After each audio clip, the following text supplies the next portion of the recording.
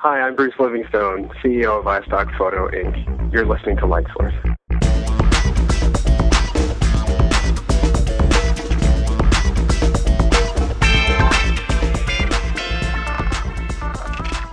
And welcome to episode 12 of LightSource, the official podcast of StudioLighting.net. StudioLighting.net introduces photographers to portrait and studio lighting equipment and techniques.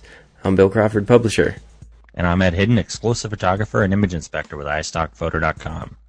This is a special bonus episode that's different from our normal schedule. We have with us an interview with Bruce Livingston, CEO of iStockphoto.com. And he's going to be talking about ways to monetize your camera hobby and develop yourself into a professional photographer.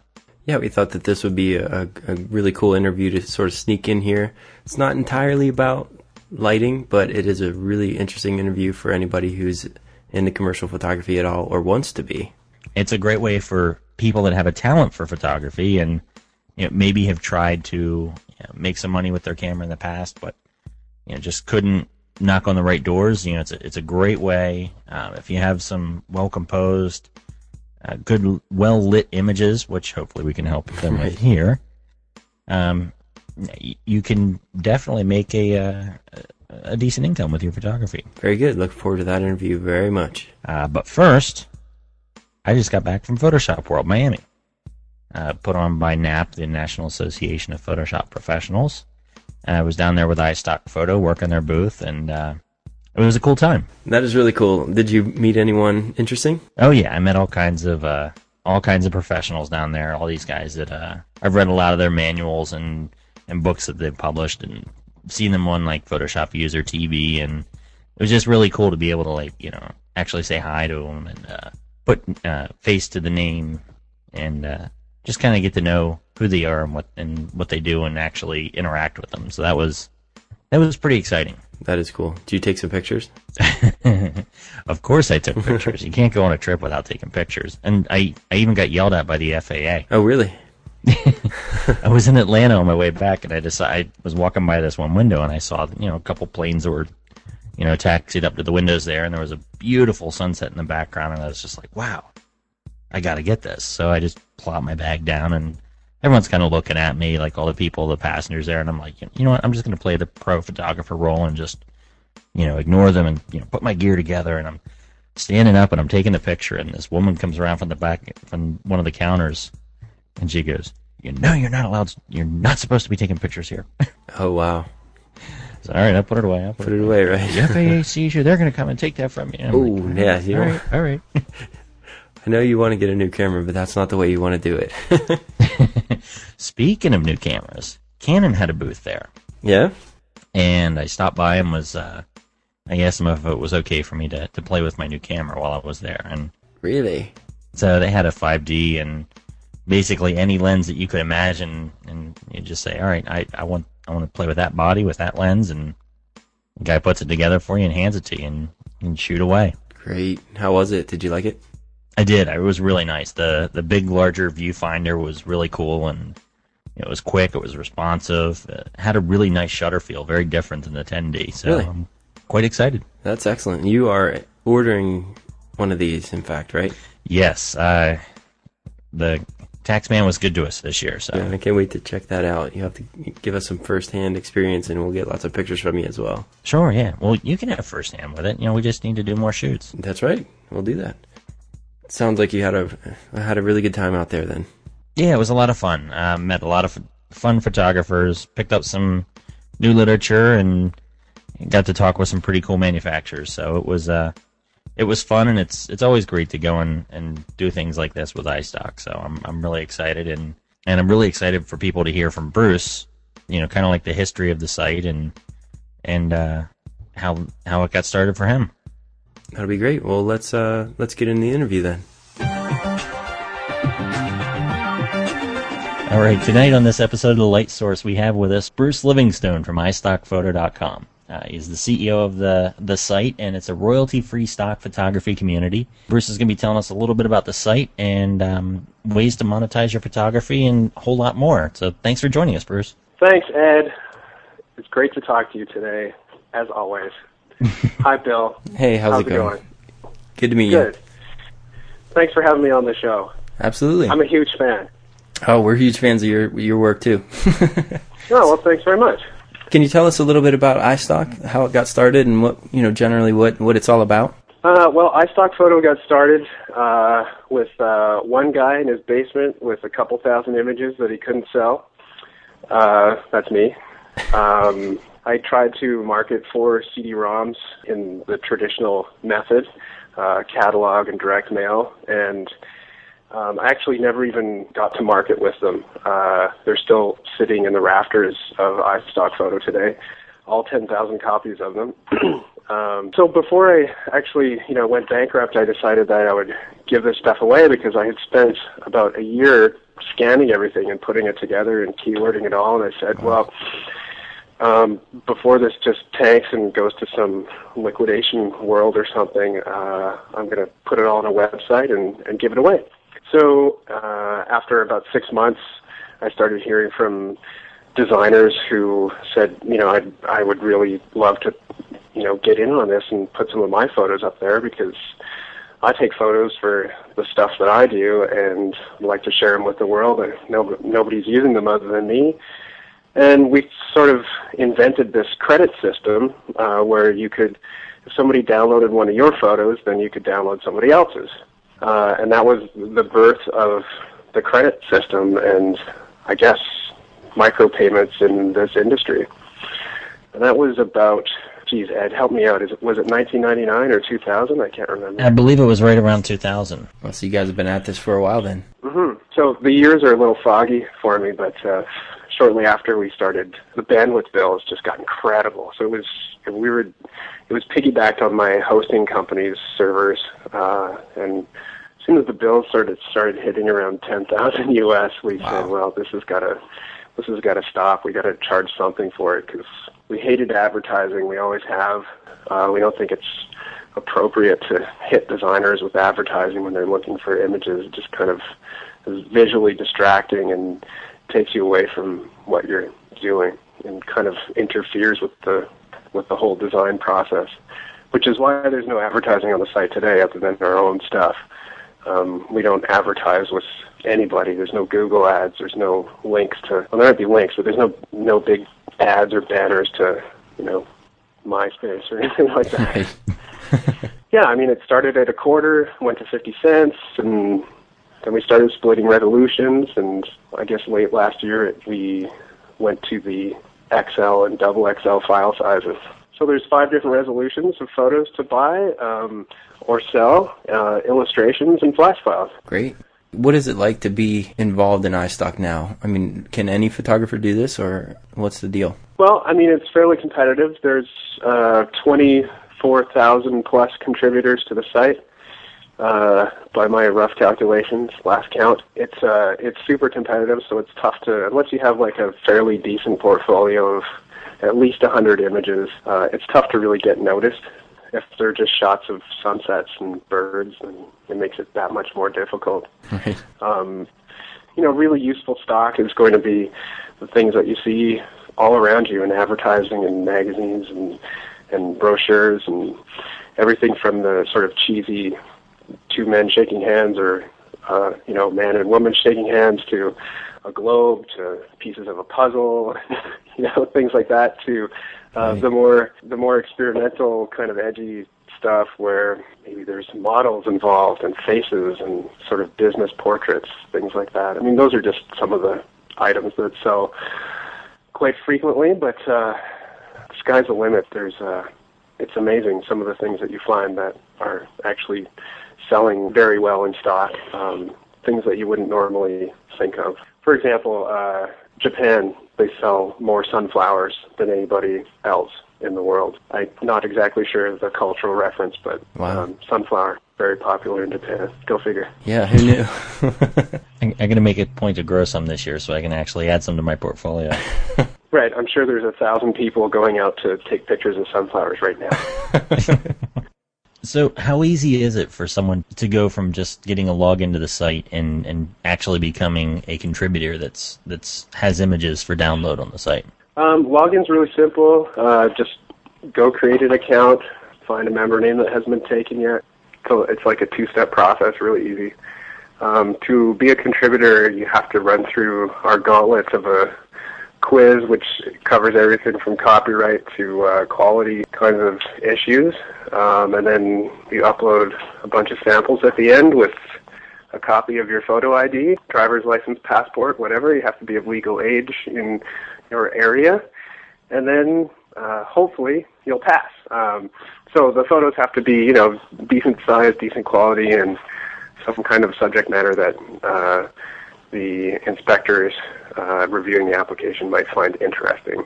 What are some of the big quality issues? I mean, what are some typical mistakes that photographers make? Well, I wouldn't go as far as to call them mistakes. I would say that shooting stock is different than just shooting a good photograph. For stock, we need low ISO, no noise, no compression. So JPEGs have to be saved fairly high in the high ranges.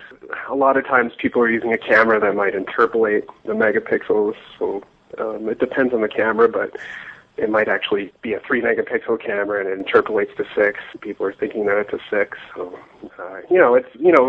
issues like that are fairly common with people who kind of have just bought a new digital camera or something like that. But DSLRs are definitely the way to go. The point and shoots I would tend to keep away from if you're going to shoot stock. Obviously, the better cameras are in the higher price range, but yeah, it's possible for anyone to really start a career here and use this as a launching pad, and with a really good portfolio and a bit of entrepreneurial spirit, you could easily make a living out of this. That's great. And there are a number of people on iStock that are making a full-time living off of this, correct?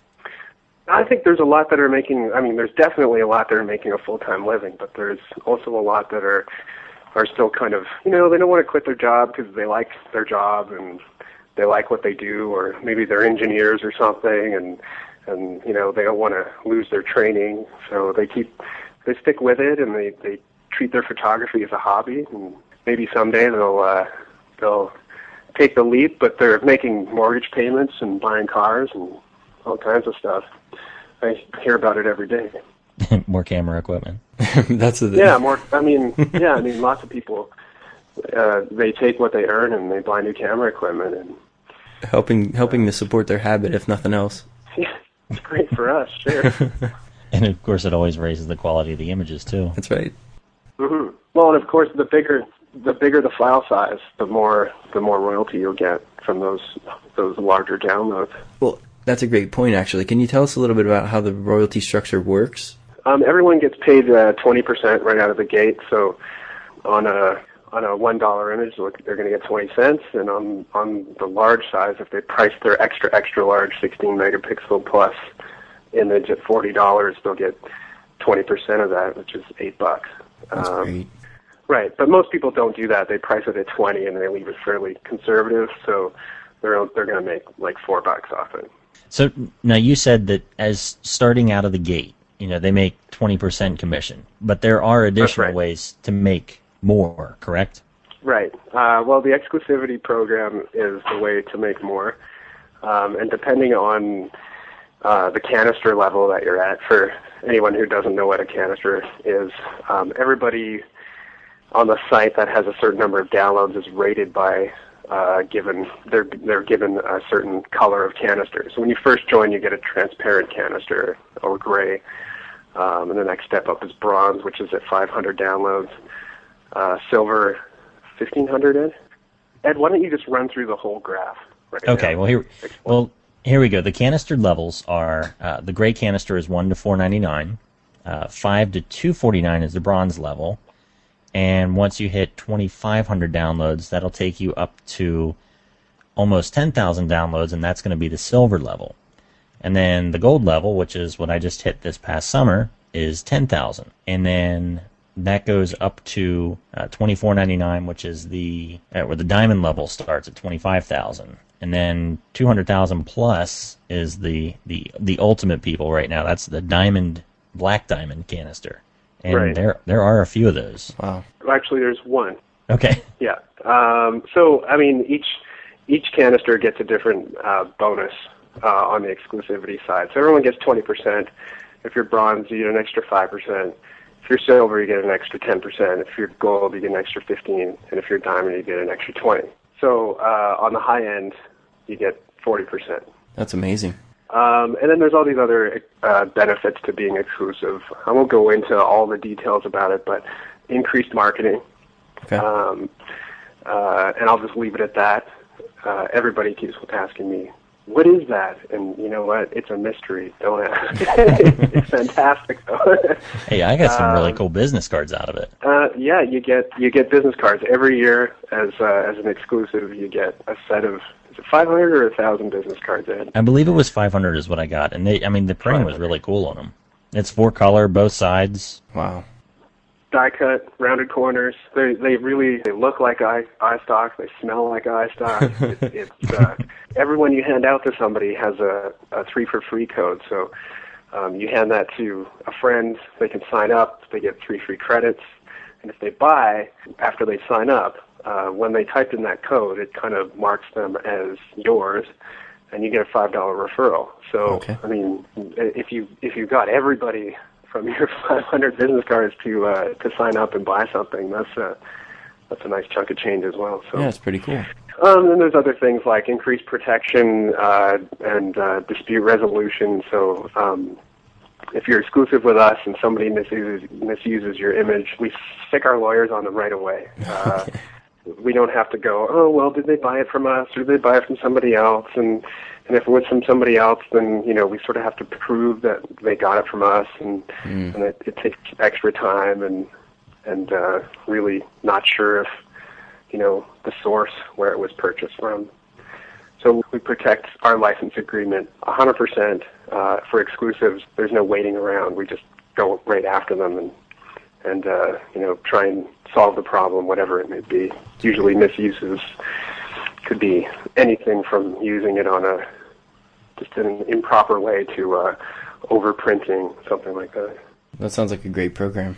There's a lot of benefits there. The best part is the little gold crown you get on the site. That's the best part. That's always the pursuit of the iStock members, to see how many little icons they can get beside their name. That's right. You get the extra bling. Well, my goal this year is the image of the week, so that's going to be my bling that I want this year. Ain't going to happen, buddy. Not with my portfolio? No, we don't give those out to inspectors. Oh, man. See that? It's See, I could have busted my hump all year for nothing. Tell you what, if you quit for a week, then we'll give it to you, and then you can come back. Can I quit next week when I won't be home? I don't know. I'll have to look through your portfolio. One thing that I've always liked for iStock has been the community aspect of it. I mean, I've met a lot of great people, through the site and through the forums. So what are some other things that you guys have been doing to help bring this community together? Well, I think the most important thing that we did, we were the first website to really turn community into commerce. And that's the glue that binds everyone together. We all love what we do. We have a passion for pictures, and being able to sell those all together, and we're all in the same financial, economical sort of boat. Everybody is just, together on the same ship. We were first. I don't have any problem saying we were first to be here in this space, and that's why our community is so incredibly strong, and people trust us. We've always done what's best for the community, even though, it may not have looked like the best thing to do. People trusted us enough to stick with us, and I don't think we've ever let them down, and I think we'll continue to do that.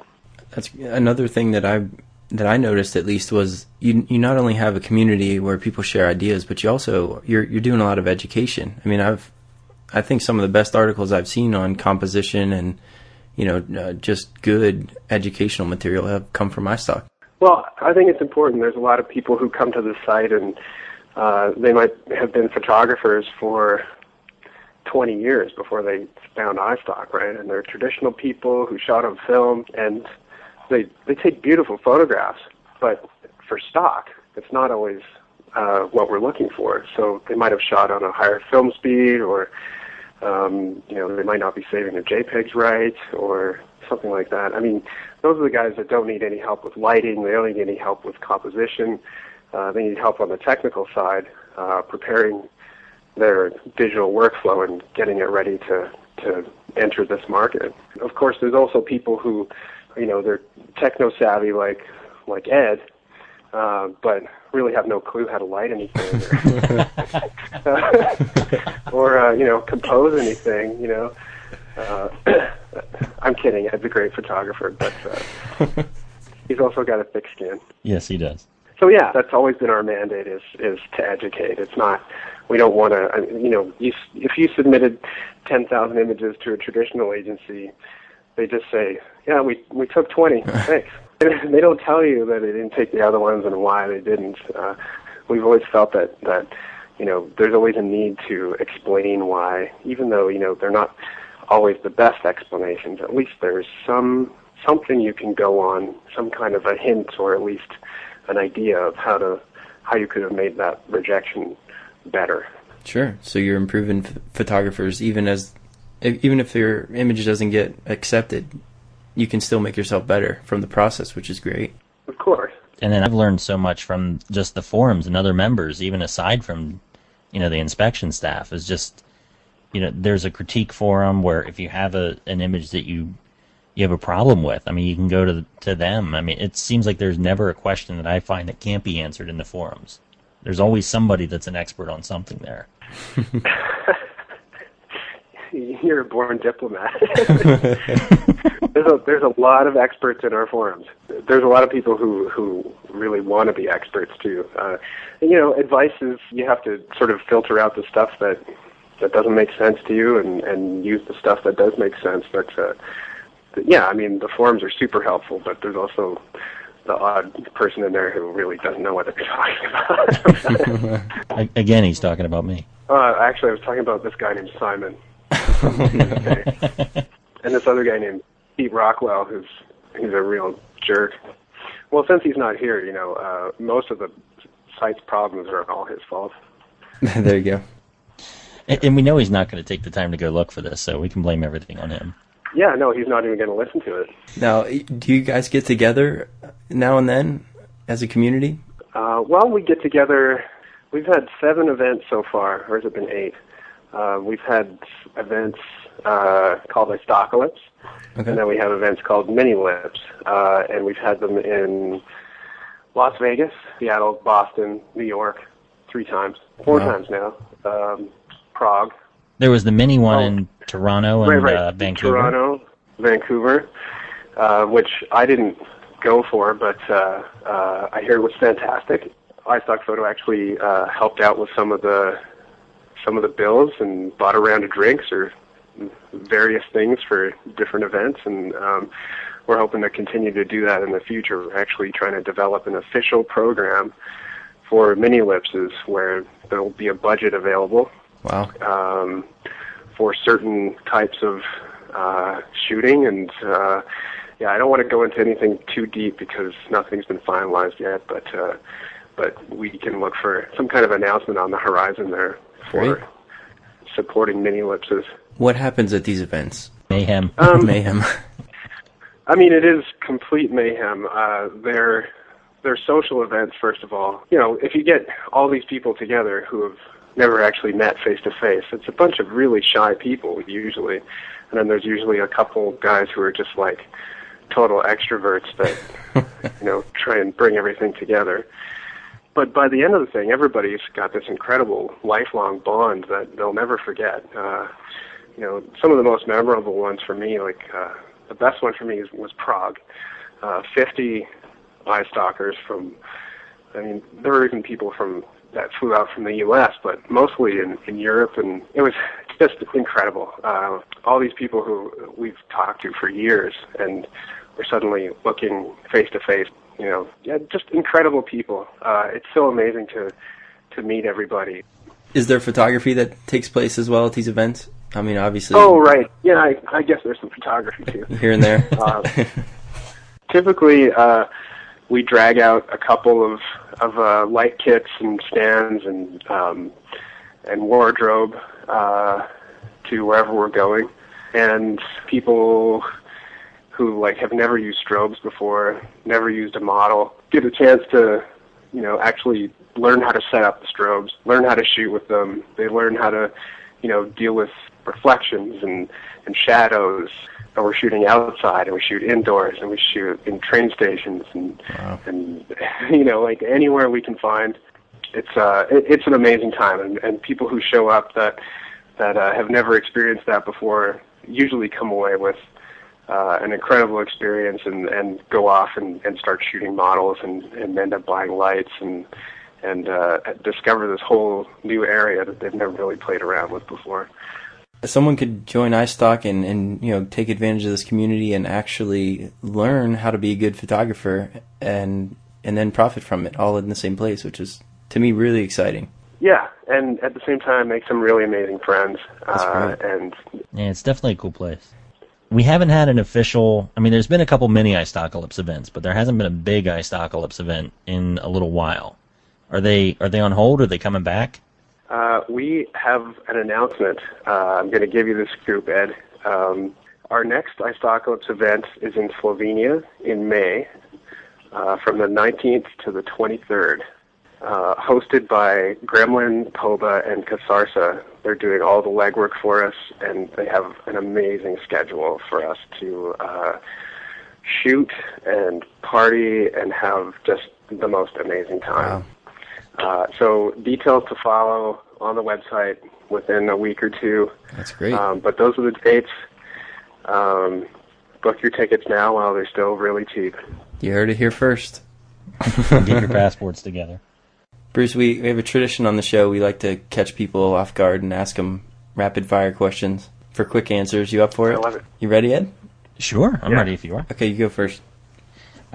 Simple question, digital or film? Digital. All right. How about favorite subject to shoot? Girls. All right. Favorite website, not including yours? Oh, boy. Zeldman.com. All right. How about rock or jazz? Jazz. Great. Most memorable project? Other than iStockphoto? Other than iStock. Plug Awards. Oh, that's a good one. What kind of camera do you shoot? What's your favorite lens? I shoot mostly on a Canon 1DS Mark II, but my favorite camera is a Lomo. I use primarily a 17-35 L series lens. Very good. Biggest photography blunder? That's a good one. Loading my images on a trip to my iPod, thinking that was a good thing, because the iPod crashed, and I lost about 5 gigs of really great images. Oh man, that's a horrible thing. Well, Bruce, we really appreciate you coming on the show tonight and taking some time to talk with us. Well, thanks for having me. It was a pleasure.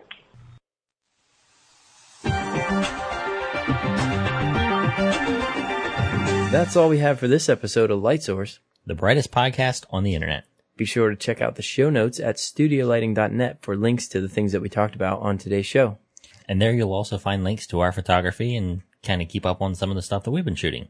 And don't forget you can send us questions or feedback about the show to studiolighting@gmail.com. And we'll either try to answer those questions on the show or on the forum in the Lighting's question section. Or you can get feedback on your photos at our new Flickr group at www.flickr.com/groups/lightsource. Until next time. Take care.